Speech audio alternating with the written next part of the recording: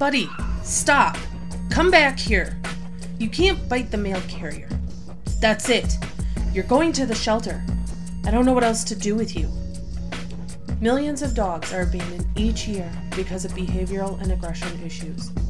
If you are eager to find training content that fits your need and don't want to be overwhelmed by massive, unstructured online resources, check out Sniffy. You can customize your own training plan and learn how to train your dog with science-based positive reinforcement. Sniffy will also help you create your own daily practice list and establish your training routine. Download Sniffy, that's Sniffy, on your App Store or Google Play Store today. Welcome to the Humane Roundup Podcast, where we share all the exciting stories about animal cruelty investigations, dangerous animals, and amazing rescues. Find out what goes on inside of animal shelters and all the current trends in the animal welfare industry. Now, here is your host, Daniel Ettinger. Good morning or evening or whenever the heck you're listening to this, because it's a podcast. It's not a live show. Welcome to episode 87. How's it going, Bishop? Going? How was your vacation? Vacations are hard when you're burned out, right? Yeah. Try to do your best to relax, and yet all you can think about is work. And then I'm so I can't get away from work. I have an issue, and I'm really excited about today's guest that we'll get to here in a little bit about burnout and compassion fatigue. But even on vacation, I visit animal shelters. What's wrong with me? Well, I mean, that's just self-sabotage. Yeah, I don't know what my problem is in that regard. I think I'm so when I started, I was so in love with this profession, right? And just wanted to really, really do as much as I can to learn as much and be as involved as I am. But I think it comes with a steep price in that aspect. So yeah, we visited the Seattle animal shelter while we were up there, and just learned some good things and got to talk and network a little bit. But is it worth it in the end? And not with no disrespect to their facility, but for me and my mental health, is it really worth it going out there spending? We only spent like an hour, but it's just then, you start. Fine.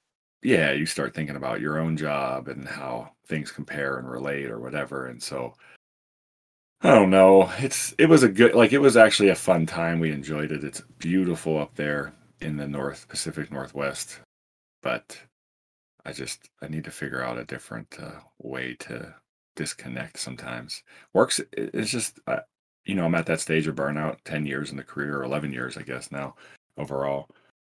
And it gets to you, there's just different ways to deal with it. And I'm really excited that we're going to talk more about that here in a little bit with our guest, Jennifer Blau, with the Compassion Fatigue Couch. She has her own podcast. You've listened to that, yeah? Yes, I believe so. Cool. Yeah, so I mean, she has her, her way of tackling some of this burnout stuff. So I'm excited to hear from her here in a little bit. How are you? Pretty good. Definitely can commiserate with the whole burnout thing. I mean, we're still for me it's more of the political stuff, just getting so busy and then people expecting things to be done when they don't even understand what our job is.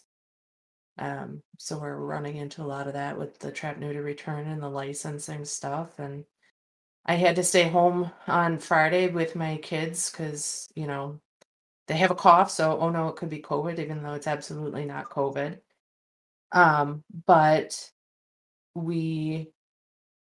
I stayed home, and of course I got, a call from the health department because they didn't know what else to do to try to get somebody to go reach out for this dog bite. So On your day off, you don't get a Yep. break? Nope. Yeah. And then it presents itself in different ways, right? Through stress or for me, it's maybe I'm more short-tempered or just Mm-hmm. frustrated, and it's rough. It's some of the unspoken things in this industry we think that we get into it and it's just all saving animals and etc. But at the end of the day, there's a lot of stress that comes with it. Absolutely. Well, don't forget to, I don't want this to be such a somber, down episode.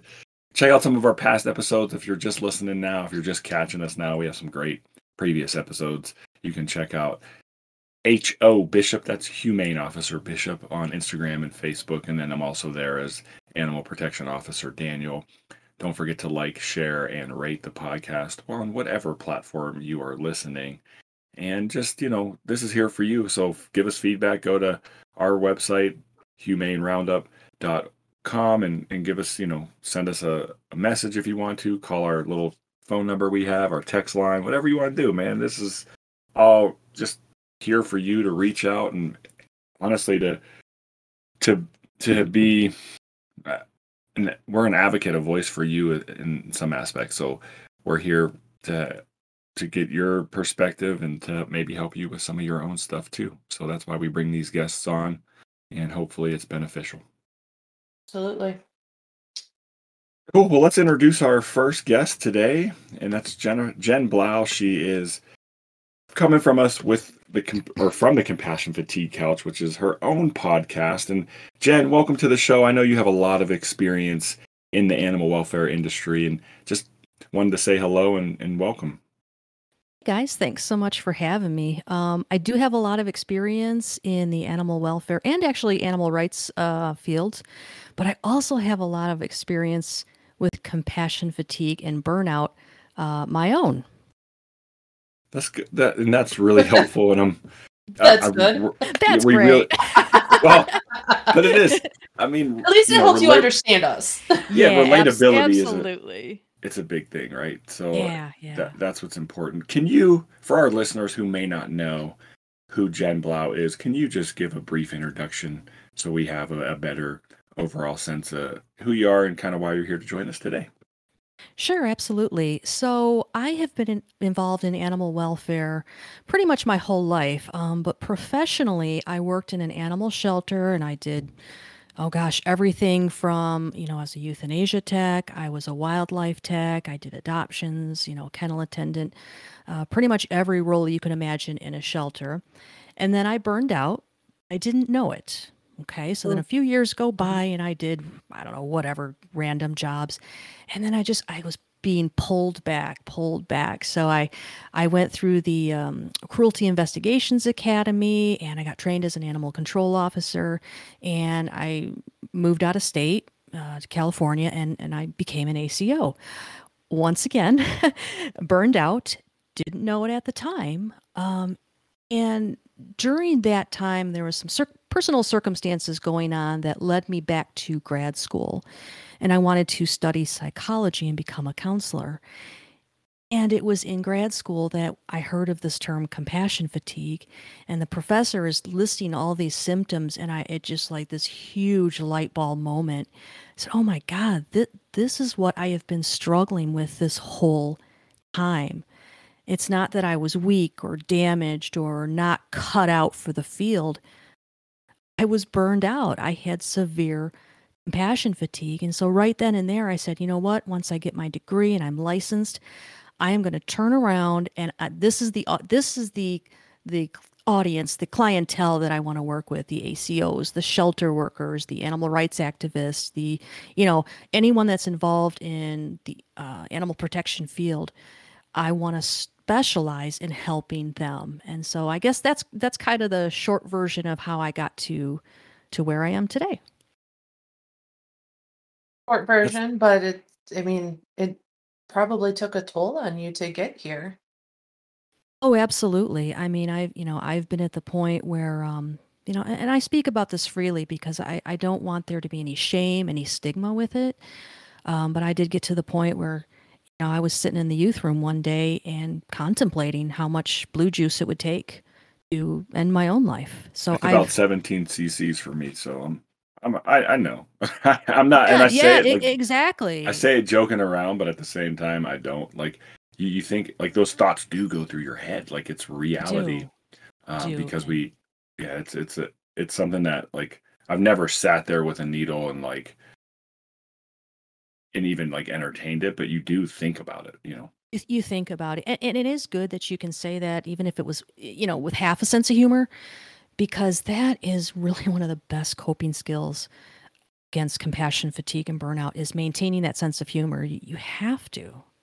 Well, here's I guess the caveat with that is it's a selective few, or know your audience in that aspect, because our sense of humor is it's just such a morbid, dark sense of humor that it's Absolutely. difficult for the general people that don't do this job to really understand. Exactly, exactly. You walk by the euthanasia room, and if walls could talk, the public would be mortified, right? But what they don't understand is that you have this kind of sick, twisted sense of humor, because what's the alternative? You're going to be in the fetal position crying in the corner of the room. Well, and it's funny you say that, because I remember there was a point in time, this was many years ago, at the beginning of or more towards the beginning of my career with animal welfare in general, and we had to do a mass euthanasia of our cat population between Virus and ringworm. We just couldn't manage it, and I remember, like, oh, we're having, like, because we would do some, the way that they did. I wasn't the euthanasia tech at the time. Um, and I think they were sedating them prior to, but they would get all, wobbly and drunk. And so we were having a drunken kitty party. What was how we got through it. We're like, oh, they're having a grand old time, being drunk and having a party. But So we can laugh about that and joke about it here on the podcast, but like, let's say somebody's listening, because this is open to anybody, right? You don't have to be in right, the profession. To them, that may sound so insensitive. right, And I often wonder about that, and I don't know how deep we want to get into it, but we humanize death, right? We have this innate fear of death because it's the unknown. We don't necessarily know that it's bad. All we know is we don't have that ability to connect with that being on this consciousness as we have anymore. And so I've come, and I think the job has really trained me on being able to understand death in a different way. And I don't necessarily think it's a bad thing. I think it's just the unknowing thing that people struggle with. And I also think, I don't know how I want to say this, but religion plays a big factor in that, because now you're acting as God in some aspects, because you're taking the life of an animal. And so, or just making that decision to take the life, or acting on that. Maybe it's not your decision, but it's a supervisor or whoever checks off on that euthanasia. And so there's a lot of factors that play into it. But when you go back to like the aspect of that humor, it's really being able to find releases and find ways to cope with some of that stuff. So I think it is important, but it's also important to know your audience. Yeah, absolutely. And you talk about, playing God in a sense. That's why they call it the moral dilemma, right? Because you're in this field to protect animals. And what other field, besides the animal welfare field, whether it's veterinary or shelter work or animal control, do you take the lives of the very population you're trying to protect? Right? So think about doctors and nurses and police officers. social workers. I don't want to go there right now. Yeah, social workers. The populations that they're trying to protect, they're not tasked with taking those lives. And so it's unnatural, right? And you have to have that sense of humor to get by. It's almost like that sense of humor is one of the many walls that you put up in order to do the job. We used to play, and this is going to sound really sick, but not that we did it often, but I'd euthanize a little kitten, and the assistant would hold the kitten up and like, say, fuck you, like a little kitty puppet. And people are going to hear that and go, yeah, you're deranged. What they don't know is what you go home with every night, what keeps you up every night. And so I think there's a lot of judgment, but I think the people listening to this podcast who are in the field, they're going to connect with that. I've been there. So And it's just one of the coping skills. For me, the euthanasia is the easy part, honestly, and that stuff is like, I don't know. I think partly because I know we're not euthanizing for time or space. It's either behavioral, public safety issues or medical issues, right? So I know that like I'm not taking the life necessarily of an animal that can be reintroduced to the community. It's an animal that could potentially cause harm to another person or or pet. The stuff that causes me burnout there's a lot of different things, but it's lack of support sometimes, right? Like not feeling supported as a whole. I feel our profession is so misunderstood globally that why does the dog catcher need certain equipment or tools, right? Mhm. And that's one aspect of it. The other aspect of it is knowing that your abilities, or I guess you're able to do a certain thing based on what your laws are, and establishing your probable cause, but you want to help that animal or you want to help that person, but you can't figure out a way to do so because you just don't have the ability based on the law, right? And so that can be a difficult battle as well. Oh, absolutely. I agree 100%. First of all, I remember what it's like to be the glorified dog catcher. Um, People really don't understand that there's so many different aspects of the job. And how can you get compassion fatigue? You're just a dog catcher.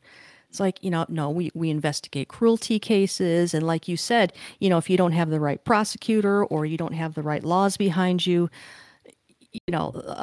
those investigations can almost be in vain, right?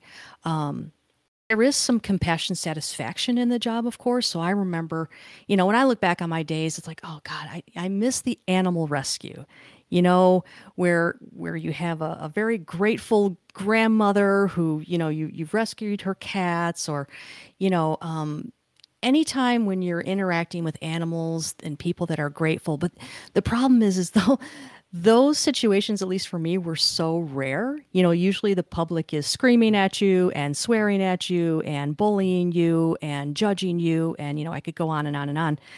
And, I worked in a city that was full of a lot of, how do I say this politely? Well, there's no way to say it politely. A lot of meth heads. So a lot of people that were, just high all the time, and breaking up meth head fights is there's nothing like it. But yeah, I mean, there's just so many different aspects to the job. Going into hoarding situations, and so there is a lot of trauma. And you see very traumatic situations both with animals and with people. So I remember a hoarding case where this very, very sweet old lady, I could try to help her the best I can, but it's a really difficult situation, both for the animals and for her. Yeah. And that's yeah. Go ahead, Dan. No, I was just going to say, like, that's the overall kind of feel of everything, is like our job is so almost codependent in some aspects in the community, and it pulls on you in every way. Well, think about this, right? So you guys are trained to be animal control officers and all that comes with that. But are you trained to be grief counselors? Well, some of us aren't even trained, to be honest. So no. Good point.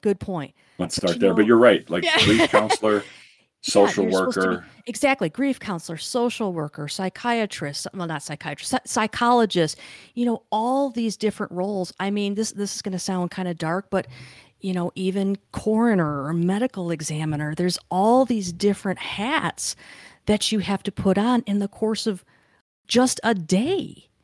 Again, but again, why would the dog catcher need all those? Exactly. And so I am so grateful that you guys are out here trying to dispel this myth of ACOs being, like I said, glorified dog catchers. It is so much more. It is so emotionally taxing. But I think it's the same where, you work in an animal shelter, you get to play with puppies and kitties all day. Like, yeah, that's the furthest from the truth, Well, let's jump into some of the. I just want to. I know we had a good little opening there and kind of talking some of the day to day stuff that we deal with and kind of what's familiar with our listeners and us as well. But I kind of want to rope back in here and talk about some of the things that are important as well. And I guess my first question to you would be, what do you think the biggest obstacle is that stops people from seeking some sort of mental health treatment? So personally, I think that I think it's a couple things with the animal welfare industry in general. Well, helping professionals in general. So I include doctors, nurses, therapists. It's the time factor, right? So, for example, we offered a free support group. This is with my other business, Deepwater Counseling. We offered a free support group for frontline workers during the pandemic, and we didn't get a single taker. And what I realized at the time was these people are so busy and on autopilot, they are terrified to slow down. Okay. And this brings me to my second point.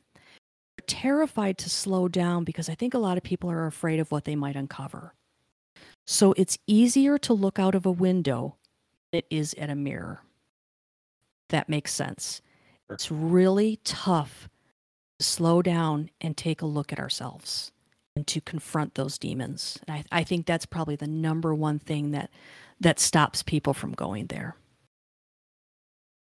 Have you potentially seen a change lately with, 2020 being what it was and everything going digital?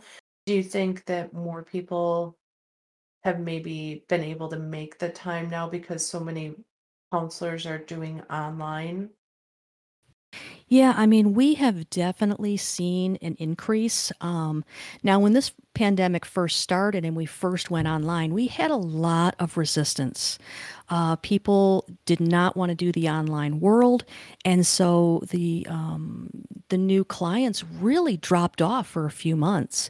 And then I think as people got used to, Zoom meetings and doctor's appointments being online and basically everything being online, we saw a huge uptick in new client referrals. And now people contact us, they don't even ask, "Oh, are you doing in person or online?" They just assume it's online. And so we have had a steady stream of referrals for a good part of the pandemic. And so like I said, I think with Zoom meetings at work and basically everything being online, I think people are, even though they're probably really sick and tired of the online world, they've really adapted to it. Well, with that being said, I did a bunch of online sessions during probably during COVID. And first off, I'm not shy to tell people that I think mental health, like treatment or however you want to say it, is important. And I don't do it enough. Honestly, I was doing it more consistently in 2020, and I kind of got burned out with the online thing. Truthfully, I felt like it didn't have the same kind of connection there, and it's easy to drift away when you're doing it online. The body language, eye contact, all that stuff is just not there. And so I did quite a few sessions, and towards the end, I was like, this is just dumb. Like, I don't enjoy it anymore. I used to enjoy counseling, and I stopped enjoying it and basically told the counselor, like, until we're back to face, I'm done. Like, I can't do it. I refuse to do it. And so, that's partly on me because I'm sure now I could reach back out and get started on it again. But like you said, and I like that analogy, it's easier to look out the window than it is the mirror. Like, I'm so overworked in some aspects, not necessarily from like my job specifically, but overworked in life, right? Whether it's work life, home life, having children, etc. Doing this podcast, all this stuff takes time. Like, anyone that follows our page on social media knows that, like, we don't really give it much time or effort, and that's partly because I just don't have the time, right? Like, it's if there was more time or more people, sure, that would be different. But the reality is, like, we try to focus on the important things, which are bringing the content here on the podcast, but we don't have time in the other avenues to keep the social media page current in some aspects, and that's on us. But that is a for me to share with our listeners, that is I would say, side effect of burnout. Like I just don't have the time or energy to put to it. Well, Dan, I would like to encourage our listeners, like, and not to discount your feelings about doing the online counseling and stuff. At the same time, something is better than nothing. Like, if you need it, reaching out, and if you can only find time at home, online, something is still going to be better than nothing. So, I agree. And that I was thinking that in my own head, like at least doing something, like you said, is better than not doing anything at all. But I just know for me, long term, it wasn't the answer. And so I need to check in with myself in some aspects mm, and really prioritize. Because here's the thing is, how sustainable is it? Like, am I eventually going to pop because I have gotten so burned out that I'm going to make a mistake, or I'm going to say something that I can't take back, or I'm going to do something, like, is this sustainable, or, will I burn bridges from it? Like, I've burnt bridges in the past. I'm not shy about that. Like, I definitely have that, that type of personality. And, ultimately, that's not what I want to be like in this profession, right? I want to be somebody that can be counted on as a resource to anybody that's listening, right?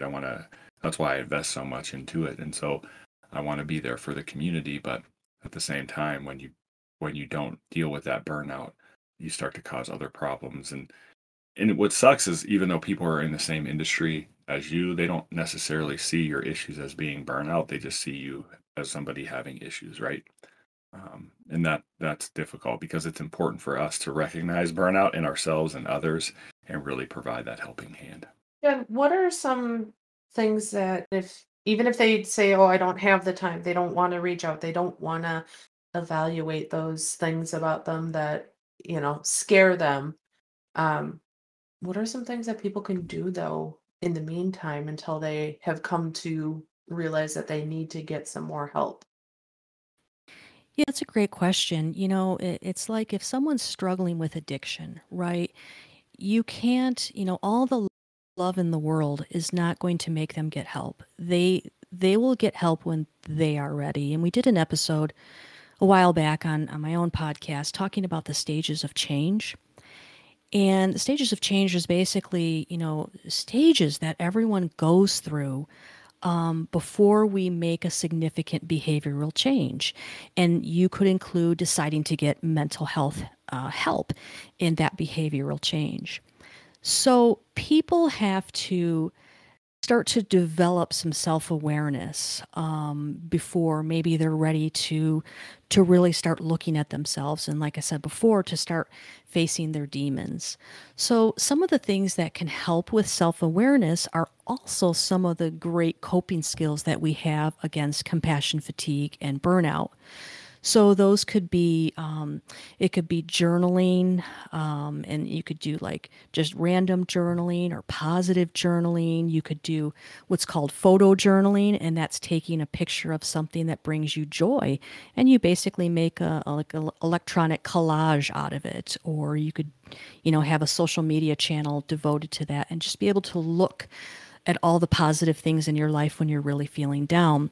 It could be investing time in a hobby, and it's really important to try to have a hobby that is completely outside of helping animals. Okay, I know that can be difficult. I struggle with it too. But for me, I love roller skating, I love music, I love jet skiing, and those things basically involve me, myself, and I. I'm not caretaking for anyone. I'm not trying to protect anyone. I'm taking some time to just focus on me. And when I'm just focus on me, I'm starting to develop some self-awareness. Okay. So many people are afraid to be alone with their own thoughts because of what those thoughts could be very dark. Okay, so I would say, if you're not quite ready to go and spill everything to a therapist, just start with developing a little bit of self-awareness. Do some journaling, do some things that you enjoy, that bring you joy, some hobbies.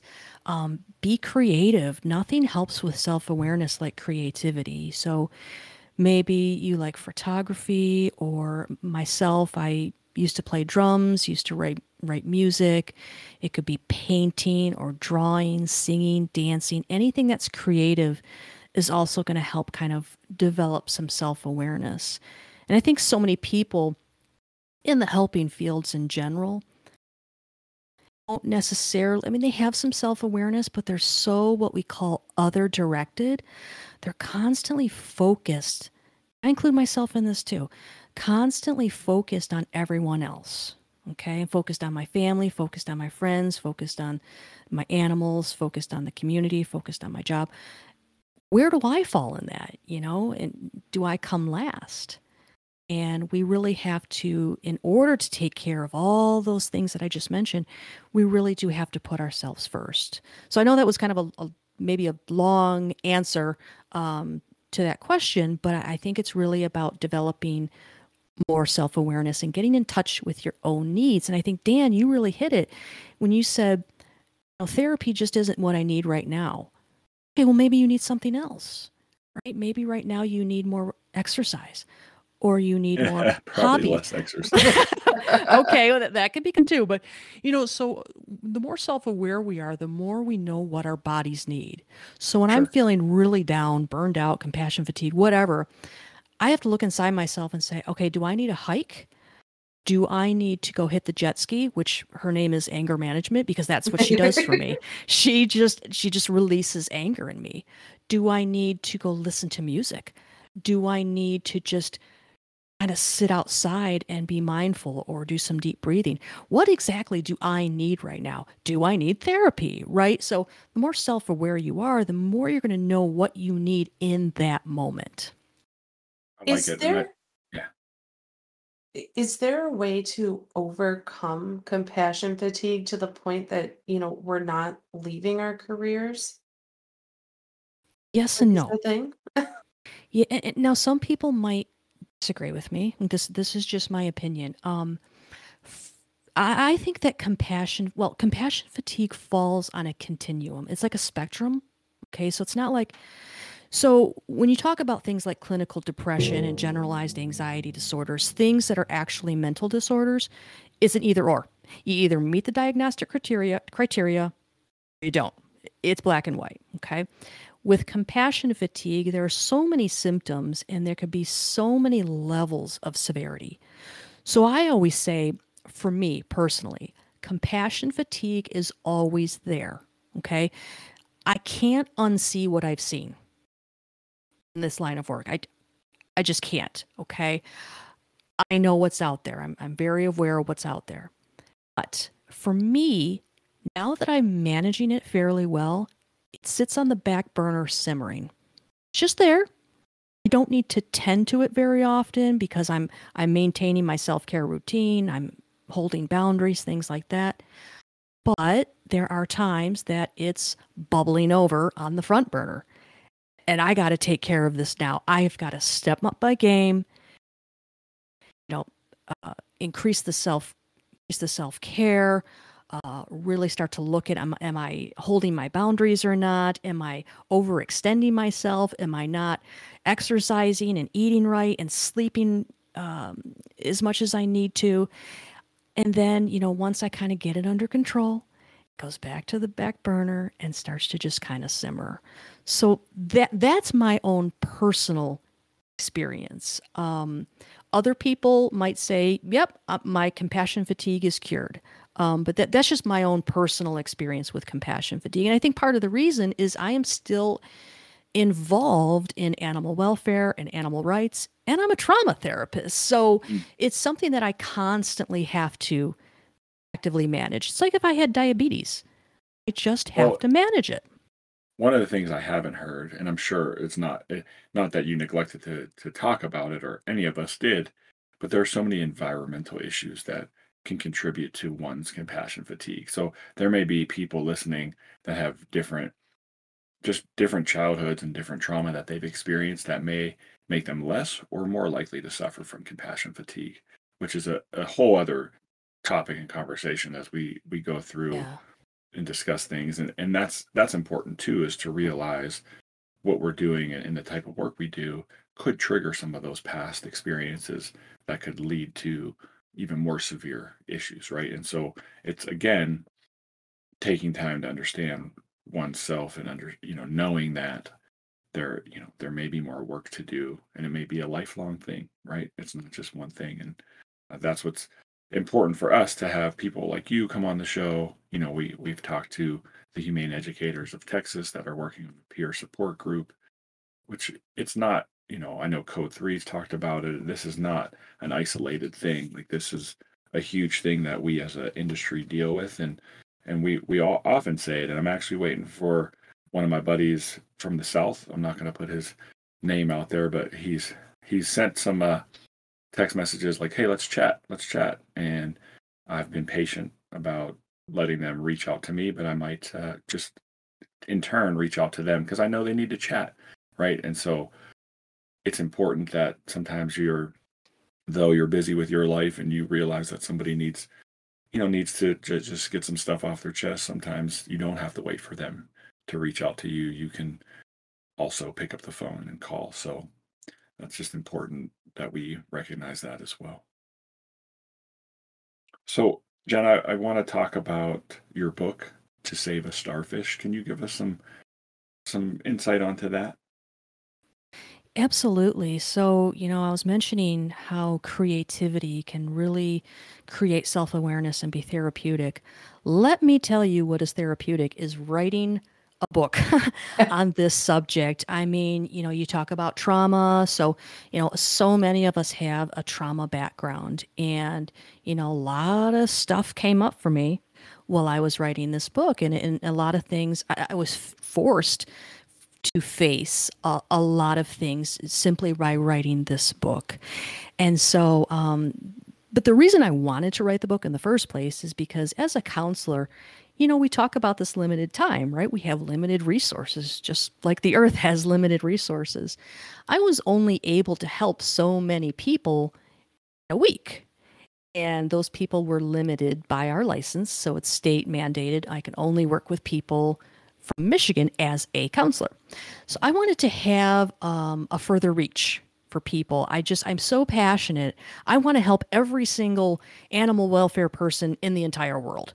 And so I wanted to have, like I said, a further reach. So with the book, I was able to do that. I'm able to reach people within the United States and abroad, and there's no barriers there. So that's the main reason that I wrote the book. And all the other projects that I'm working on is it's just to be able to extend the reach. Yeah, speaking of extending the reach and kind of going back to what we talked about earlier with online counseling, being that you are targeting our profession, is there any jurisdictional limit to you? Like, are you only dealing with people within your community, or can anybody reach out and do like online counseling with you? So as far as counseling, I'm only allowed to see people in the state of Michigan. Now, let me back that up. The United States has really strange laws, so I can't see someone in Ohio, but I can see someone in Canada. I can't see someone Okay. I can't see someone in neighboring Indiana, but I can see someone in Japan. And that's because Indiana, Ohio, all these other states, they have their own licensing License. laws. But when you go abroad, it's like kind of fair game. Okay. So, and again, that's why I started all these other projects, so I could be more accessible to people outside of Michigan. So, for example, I can provide coaching to anyone. Now, let me say a word about coaching. There's a huge difference between counseling and coaching. Okay. So if you are struggling with, I could really just, I could use a plan to incorporate some self-care. I need to work on my boundaries, and I want to have an identity that's more focused on who I really am rather than just, I'm an ACO. Like, that's my identity, right? I want to work on kind of expanding who I am, prove my self-esteem. Okay, I can help you as a coach. Okay. Now, if you're thinking to yourself, I'm pretty sure I have PTSD, I want to use my insurance and get a diagnosis and work through that trauma. I can't do that as a coach. Okay. I can only do that as a counselor. I can only do that in Michigan. And that probably sounds really confusing, but I just want people to know they sometimes get frustrated when they'll reach out to a coach and the coach says, I'm sorry, I can't work with PTSD. That's because they are not trained and licensed to diagnose and treat mental disorders. So think of coaching as the on the surface stuff. Okay? So I can help you with coping skills. I can help you with self-care skills. We cannot start diving deep into your past trauma. I cannot give you a diagnosis because that's putting on my therapist hat. That is strictly regulated. And I'm limited to Michigan. Does that make sense? It does. And I think it's a good time to talk about people's EAP programs, their employee assistance programs that really provide for our specific program. It's 6 sessions at no cost to you for each incident. Or so let's say you're dealing with, all right, let's just say it's compassion fatigue, and you call your EAP and you're like, hey, I'm having a hard time at work. Like I've been struggling with euthanizing animals, whatever it may be, something like that. And then you go through those 6 sessions and now I'm starting to have relationship issues.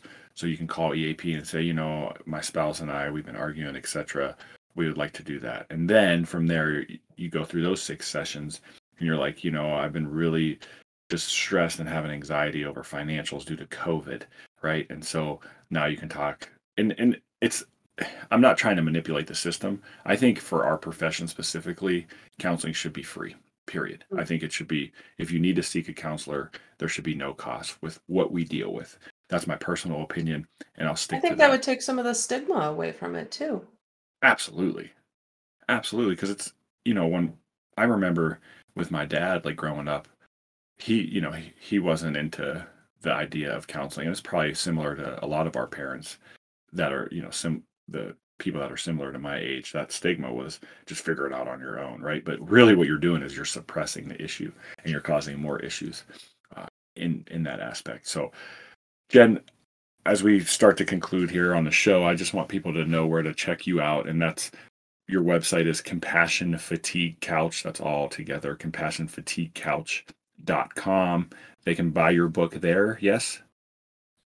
So there is a link there, but you can actually buy the book on Amazon. But if you go through the website, it'll take you right to Amazon. Mm-hmm. Perfect. And with that book, we are going to give away a copy of the book, and we'll put a link to that contest there in the show notes of this episode. So just make sure you go click on the link of the show notes. Do you want to let the listeners know how to win the book?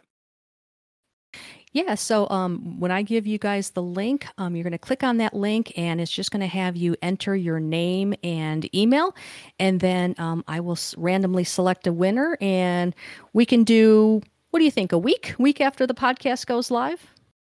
Yeah, that People sounds a chance great. to enter? Okay, yeah, we'll do that then. Yeah, and then I'll contact the winner by email. Perfect. We really appreciate I will say you. that the book is in my wish list. I have not. It's one of those. It's like you had said earlier. It's one of those like, are you ready? Are you ready to do it? Are you ready to work on what you got to work on? But it's there. Hit purchase when you're ready. Yep. Yeah. Jen, we really appreciate you taking the time today to chat with us. Just hopefully, even if it's one listener like today or whenever you listen, honestly, that gets something from it. Like, I know we've done a good job, right? And that's really what sits with me, is I know I'm there, I've been there, and I'll probably be there for a long time with just balancing the mental side of the profession that we do. And you're not alone at this. That's what I want people to understand, is we're here as a community. I think as we continue to grow, our profession still has a lot to do and grow. I often joke in some of the sessions that I do that the dog catcher image wasn't this like creative mind of like a Disney character or person that came up with the character. Like, that was a reflection of who we were. Like, I want people to stop and take a look at that. We were, like, our profession was the dog catcher. That's what we were. That's how we were represented in our community. The only thing that Disney really did was maybe embellish on it a little bit, but they didn't have to be that creative to make that character, to make that villain. And here we are, maybe 30 years from that, and it hasn't necessarily caught up yet. There are some, I feel like, yeah, we are being represented better in our communities now, but we need the rest of the world to catch up and see the great work that we all do. And I'm hopeful that, people like you, Jen, and some of our other guests that we've had on the program can help continue that legacy of our profession in that aspect, and getting the people that need to know exactly what it is that we do. And then as that continues to fall into place, we will definitely, get the equipment, the training, the tools that we need to continue to succeed as a profession. Well, thank you guys for having me. I love you guys. I so respect what you guys do and all of your listeners, and, just keep up the great work. Thank you. Thanks for Thank coming you. on today. And to all of our listeners, again, thank you for listening. Please share your feedback. Don't forget to check out CompassionFatigueCouch.com. Pick up the book To Save a Starfish on Amazon. And, like, share, rate the podcast. Check out Jen's podcast as well.